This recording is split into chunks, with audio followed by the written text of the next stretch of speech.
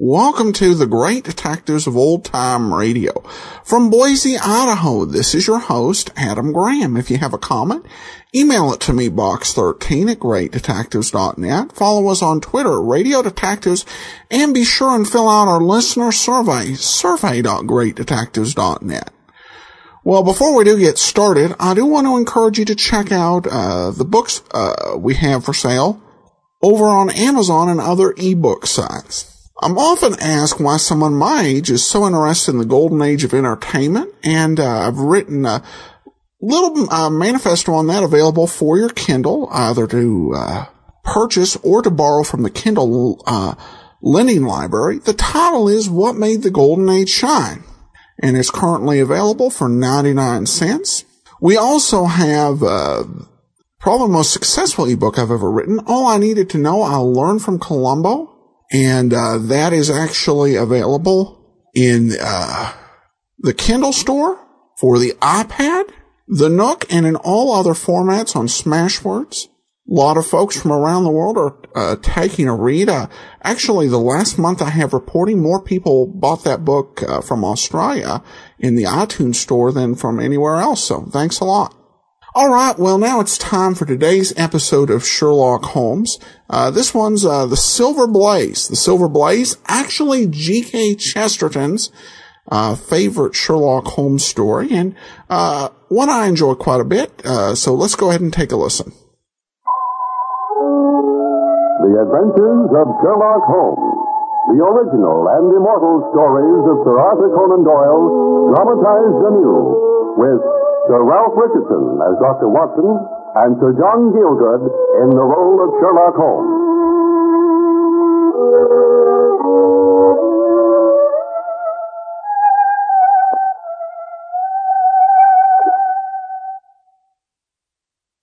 And now, The Adventures of Sherlock Holmes, with Sir John Gielgud as Sherlock Holmes, and Sir Ralph Richardson as our storyteller, Dr. James Watson. Many of the cases of Sherlock Holmes were private affairs that made no stir outside the family circles involved. But the disappearance of Silver Blaze was a matter which set the whole country by the ears. For not merely had this horse, the favorite for the Wessex Cup, vanished for a week before the great race, but his trainer had also been tragically murdered. Lives in a small villa about 200 yards from the stables. I see you have some newspapers there, Watson. Let's see what they have to say about the matter. Oh, well, here's the Morning Post.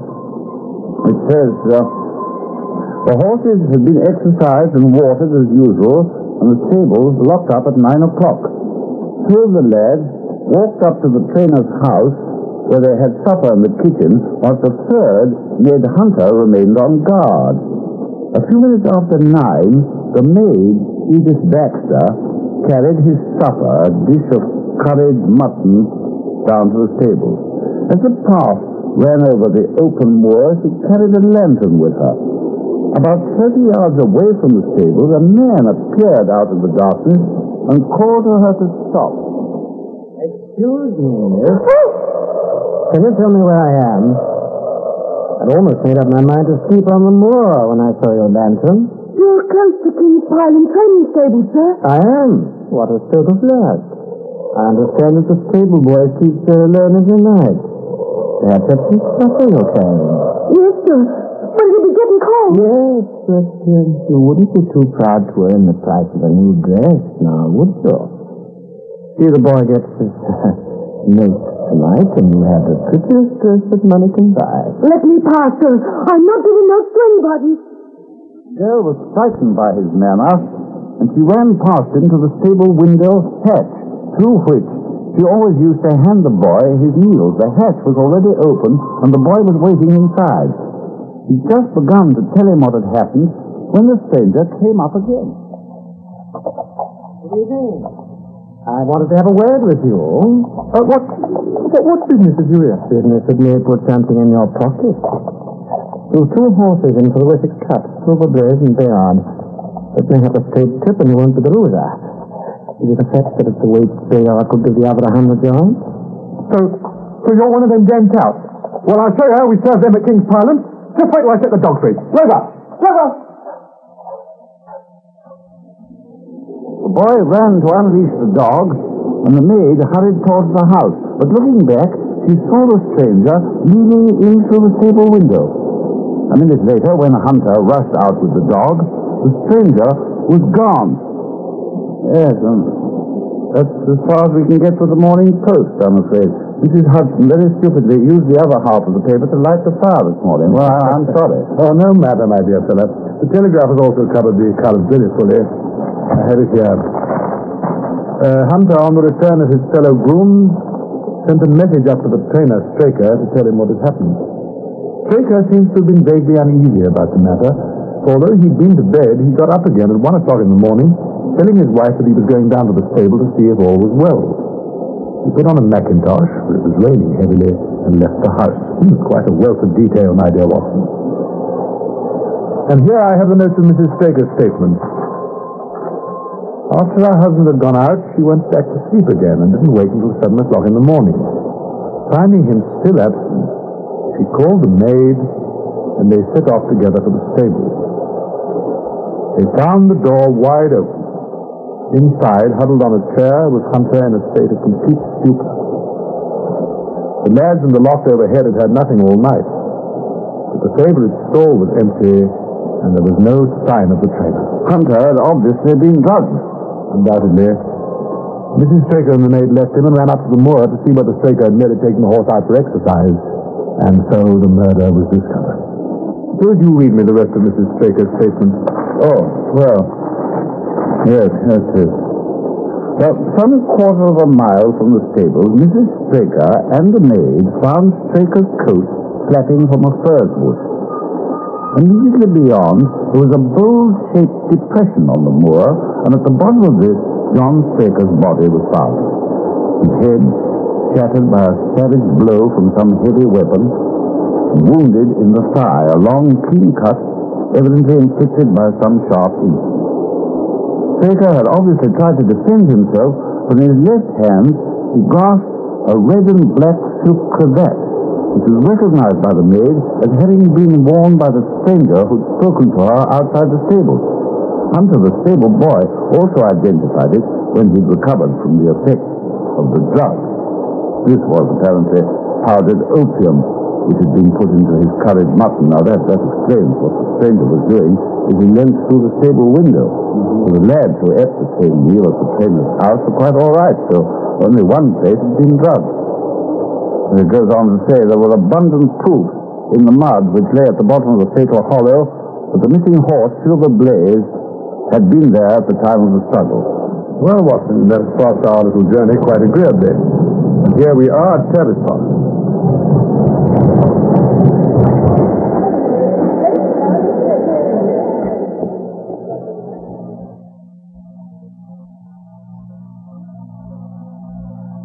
Tavistock lies like the boss of a shield in the middle of the huge circle of Dartmoor.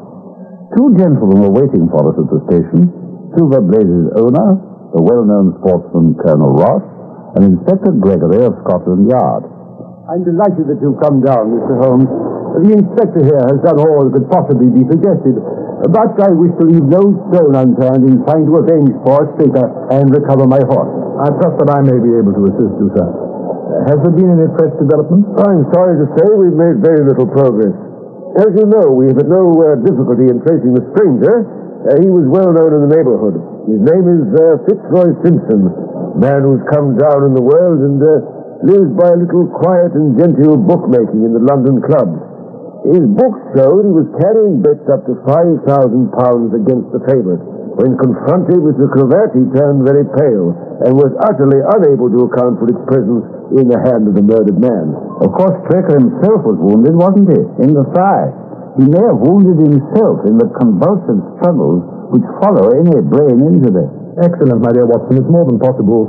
It's probable. In which case, one of the main points in favor of the accused disappears. A minute later, we were all seated in a comfortable landau and were rolling through the quaint old Devonshire town. A clever counsel would tear your case to rags. Why should Simpson take the horse out of the stable? If he wished to injure it, he could do it there. Has a duplicate key to the stable door been found in his possession? What chemist sold him the powdered opium? Above all, where could he, a stranger to the district, hide a horse? And such a horse as this? Tell me, what is his own explanation as to the note which he wished the maid to give to the stable boy? He says it was a £10 note, and one was found in his purse.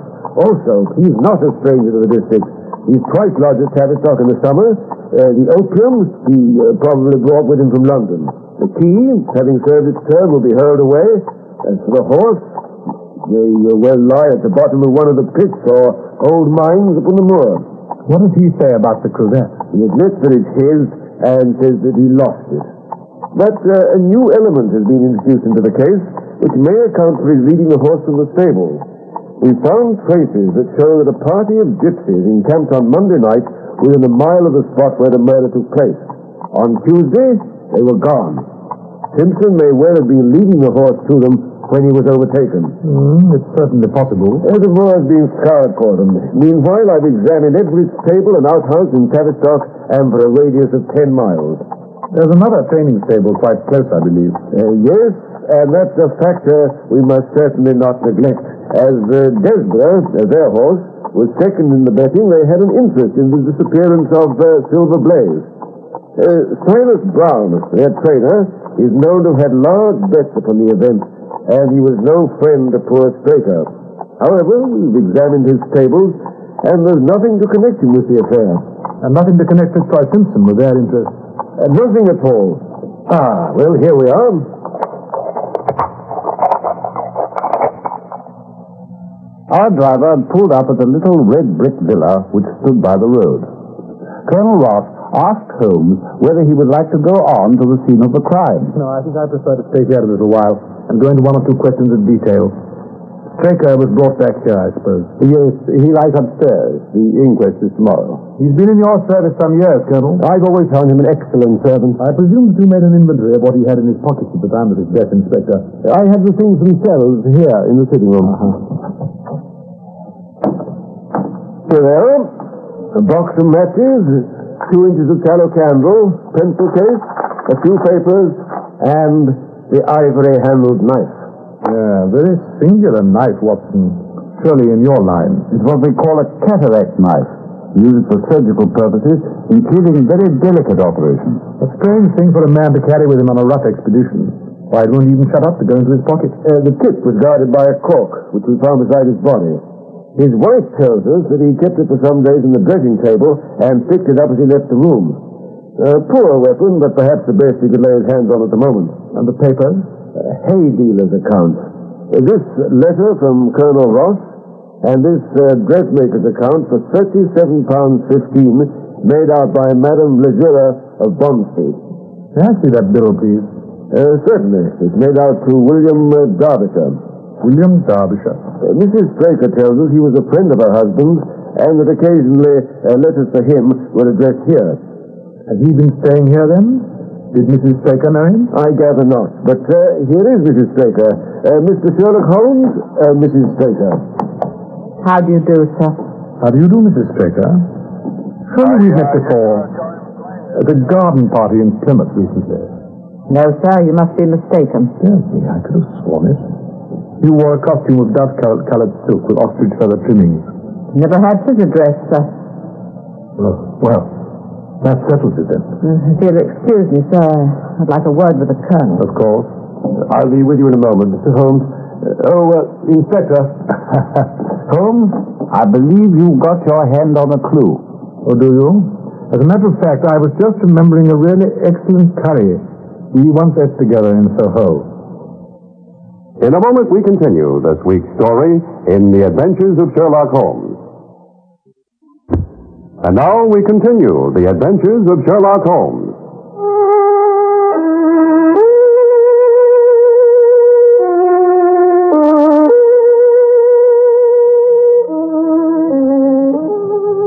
Holmes next asked to be shown the spot where the murder had been committed. A short walk across the moor brought us to the hollow in which the body had been found. At the brink of it was the furze bush upon which the mackintosh belonging to the murdered man had been hung. There was no wind that night, I understand. None, but very heavy rain. Well, in that case, the coat was not blown against the furze bushes. It must have been placed there. Yes, it was laid across the bush. Very interesting. In this bag, I have one of the boots which Straker wore, one of Fitzroy Simpson's shoes, and a cast horseshoe with silver blades. My dear Inspector, you surpass yourself. Holmes took the bag, and descending into the hollow, he made a careful study of the trampled mud in front of him. Hello. What's this? A spent match, eh? Excellent. I can't think how I came to miss it. It was invisible, buried in the mud. I only found it because I was looking for it. What? You expected to find it? I thought it not unlikely. You'll have searched the ferns round the rim of the hollow for any more tracks, of course. I'm afraid there are none. I've examined the ground very carefully for 100 yards in each direction. Good. Then I'll take a little walk over the moors before it grows dark. And I think I'll put this horseshoe in my pocket, just for luck. I suppose you know your own methods best, Mr. Holmes. Perhaps you'll come back with me, Inspector. There are several matters on which I need your advice, especially as to whether we owe it to the public to scratch Silver Blaze from the Wessex Cup. Certainly not, Colonel. I should let the name stand. I am very glad to have your opinion, sir. We shall see you later on, when you finish your walk. Colonel Ross and the inspector went back to the villa, whilst Holmes and I walked slowly across the moor. We may leave the question of who killed John Straker for the moment, and confine ourselves to finding out what has become of the horse. Now, supposing he broke away during or after the tragedy, where could he have got to? Almost anywhere on Dartmoor, I should imagine. Oh, dear no, the horse is a gregarious animal. If left to himself, his instincts would have been either to return to King's Island or go on over to Capleton yonder. Why should he run wild upon the moor? If he's not at King's Island, he must be over there at Capleton. Come along. We've not far to go. And as we approached the gates of Capleton, we met a groom coming out of them. We don't want any loiterers round here. I only wanted to ask you a question. Would I be too early to see your master, Mr. Silas Brown, if I were to call here at 5 o'clock tomorrow morning? Boy, bless you, sir. If anyone's about, it'll be him. He's always the first stirring. What's this, Thornton? No gossiping. Go on about your business. And you there. What the devil do you want here? 10 minutes talk with you, my good sir. Well, I've no time to talk to every gadabout. And we don't want strangers here. Be off, you may find a dog at your heels. One word in your ear, my friend. In your own interest. It's a lie. An infernal lie. Very good. So we argue about it here in public or talk it over in your parlor? Or do I go to the police? It was 20 minutes before he returned. It shall be done, sir, just as you wish it. There must be no mistake. Oh, no, there should be no mistake. It should be there. Should I change it first or not? No, don't. I'll write to you about that. No tricks now. Oh, no, you can trust me. You can trust me. Yes, I think I can. Well, you shall hear from me tomorrow. Good day to you. Good day, sir. You see, Watson, a more perfect compound of the bully, coward, and sneak than Master Silas Brown I have seldom met with. He has the horse, then? Oh, he tried to bluster it out. But I told him so exactly what his actions had been that morning that he's convinced I was actually watching him. He was first down, as usual, and seeing a strange horse wandering on the moor, he went out to it. When he recognized it as Silver Blaze, from the white splash on its body, his first instinct was to return it to the King's Pyland stable, which he set out to do. But then he realized that if the horse could only be hidden till after the Wessex Cup, his own horse, Desborough, would almost certainly win. So he changed his mind and turned back halfway, brought Silver Blaze down to his own stable. But I thought his stables had been thoroughly searched. Oh, an old horse faker like him has many a dodge. Ah, but aren't you afraid to leave the horse in his power now? Since he's every interest in injuring it? My dear fellow, he'll guard it like the apple of his eye. He knows that his only hope of mercy is to produce it safely at the racetrack for the Wessex Cup. I made that perfectly clear to him. But I have a little trick to play on Colonel Ross. You may have noticed that his manner to me was just a trifle cavalier. So, neither of us, please, for the present, will say anything to him about the horse. Well, certainly not, if you wish it. And, of course, this is all quite a minor matter compared with the question of who killed John Straker. And you devote yourself to that in the meantime. On the contrary, we will both go back to London by the night train. I was thunderstruck by my friend's words. It had only been a few hours in Devonshire, but he should give up an investigation in which he had begun so brilliantly was quite incomprehensible to me. Not one word more could I draw from him until we were back at the trainer's house, where the colonel and the inspector were waiting for us. My friend and I returned to town by the midnight express. We've had a charming little breath of your Dartmoor air. Well, you despair of arresting the murderer of poor Straker. There are certainly grave difficulties in the way. I have every hope, however, that your horse will be at the racetrack next Tuesday, and I beg that you will have your jockey in readiness. Oh, may I take this photograph of John Straker with me back to town? Well, Inspector, I'm rather disappointed in our London consultant.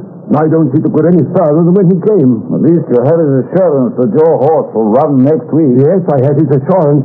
I should prefer to have my horse. We went outside. Goodbye. Goodbye, Colonel. I hope to see you at the Wessex Cup and Silver Blaze.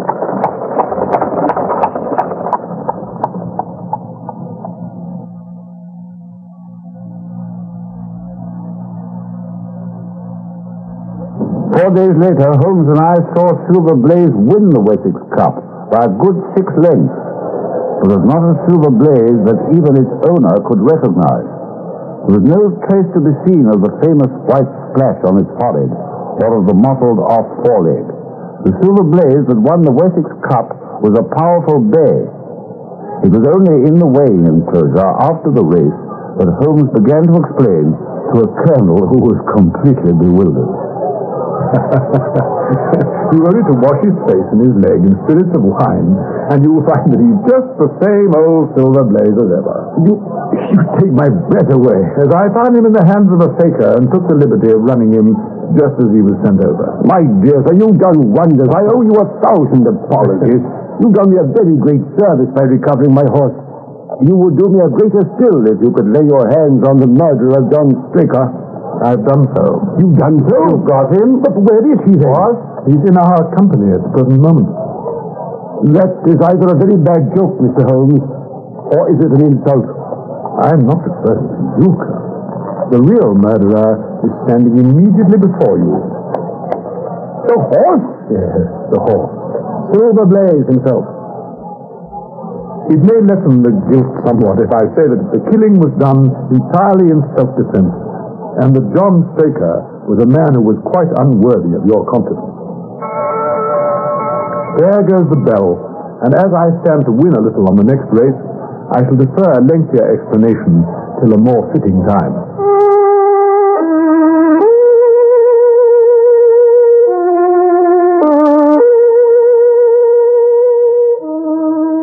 It was not until we were on our way back to London that Holmes would get down to these explanations, despite the impatience of both the colonel and myself. I must confess that I even suspected Fitzroy Simpson myself for a time. It was only when I reached the trainer's house that the immense significance of the curried mutton occurred to me. The curried mutton? You mean when you mentioned our Soho meal? Exactly. Powdered opium has a disagreeable and perceptible flavor. Only something more strongly flavored, like a curry, could have disguised the taste. Now, Fitzroy Simpson could never have known that the maid would be serving the stable lab with a curry that night. The only people who could have known that were people in the house. So who could have taken advantage of the fact? Then there was the silence of the dog when the horse was taken from the stable. It failed to bark because it knew who the intruder was. I was already quite convinced that the intruder must have been John Straker himself. John Straker himself? Why did he wish to take Silver Blaze out onto the moor in the dead of night and secretly? The answer to that was in John Straker's pocket. The dressmaker's bill? Precisely. Addressed to William Derbyshire. That set me thinking. Perhaps John Straker was leading a double life. After all, his wife confirmed that the expensive costume wasn't for her. And by recognizing the photo that I showed her, Madame Lesurier, the dressmaker, later confirmed that John Straker had indeed bought it there to give to a woman of more expensive taste than his wife. In fact, John Straker was leading a double life, and was in bad financial straits. John Straker. I can scarcely believe it. The knife gave me the final clue. It was a surgical knife, such as could be used to lame a horse without leaving any visible evidence of foul play. By laming Silver Blaze and betting on Desborough, John Straker would have been able to retrieve his fortune. Scoundrel, the man I trusted. He led the horse out onto the moor so that when he cut its tendons, its plunging wouldn't waken the grooms overhead. In order that he could see what he was going to do, he needed a candle. So that the candle should not be seen, he led the horse to the hollow. In lighting the candle, he dropped that spent match in the mud. Unfortunately for him, the light must have scared the horse, unless it was instinct. Whichever it was, the horse lashed out and its steel shoe caught Straker full in the forehead. He'd already taken off his mackintosh to be freer, and as he fell, gashed his thigh on his own knife. My dear sir, you might have been there. Wonderful. And the cravat, Fitzroy Simpson's, which was in the dead man's hand. Simpson said that he lost it. No doubt he did. Straker must have found it and picked it up, perhaps with the idea of using it to secure the horse's leg. Well, that disposes of everything. Quite simple. Perhaps we could while away the rest of this journey, my dear Watson, with a game of chess.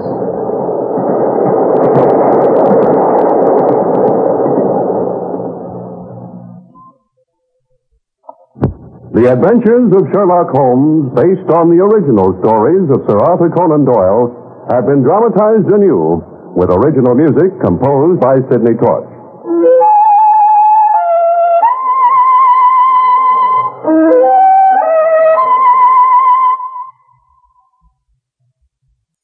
Welcome back. Just a great classic rendition of the story. And Doyle wrote such fascinating pieces. I love the way it was put together, and having the end where the horse did it, that was just absolutely masterful. These past few weeks have been a lot of fun, because we've had some episodes, particularly back when we were in the John Stanley programs, that were not quite as enjoyable. But these last few weeks, these have just been amazing. Really, Sherlock Holmes adaptations at their absolute best. So I hope you've been enjoying them as much as I have. All right, well, now we turn to listener comments and feedback, and we have a review from iTunes for the app, and this is from West Seattle 01 and Washington State, where my family comes from on both sides, is providing some needed support here. Comment from West Seattle 1 says, "This site is the best. Thank you. I enjoy all the shows, and I'm most certain you will as well." Well, thanks so much for the support, West Seattle, and appreciate all our listeners in all 50 states and around the world. And that will actually do it for today. We'll be back on Friday with the conclusion of the Henderson matter and the conclusion of Nightmare for Night. Then we'll be back next Thursday with another episode of Sherlock Holmes. In the meanwhile, send your comments to box13@greatdetectives.net. Follow us on Twitter, Radio Detectives, and follow us on Facebook, facebook.com/Radio Detectives. But from Boise, Idaho, this is your host, Adam Graham, signing off.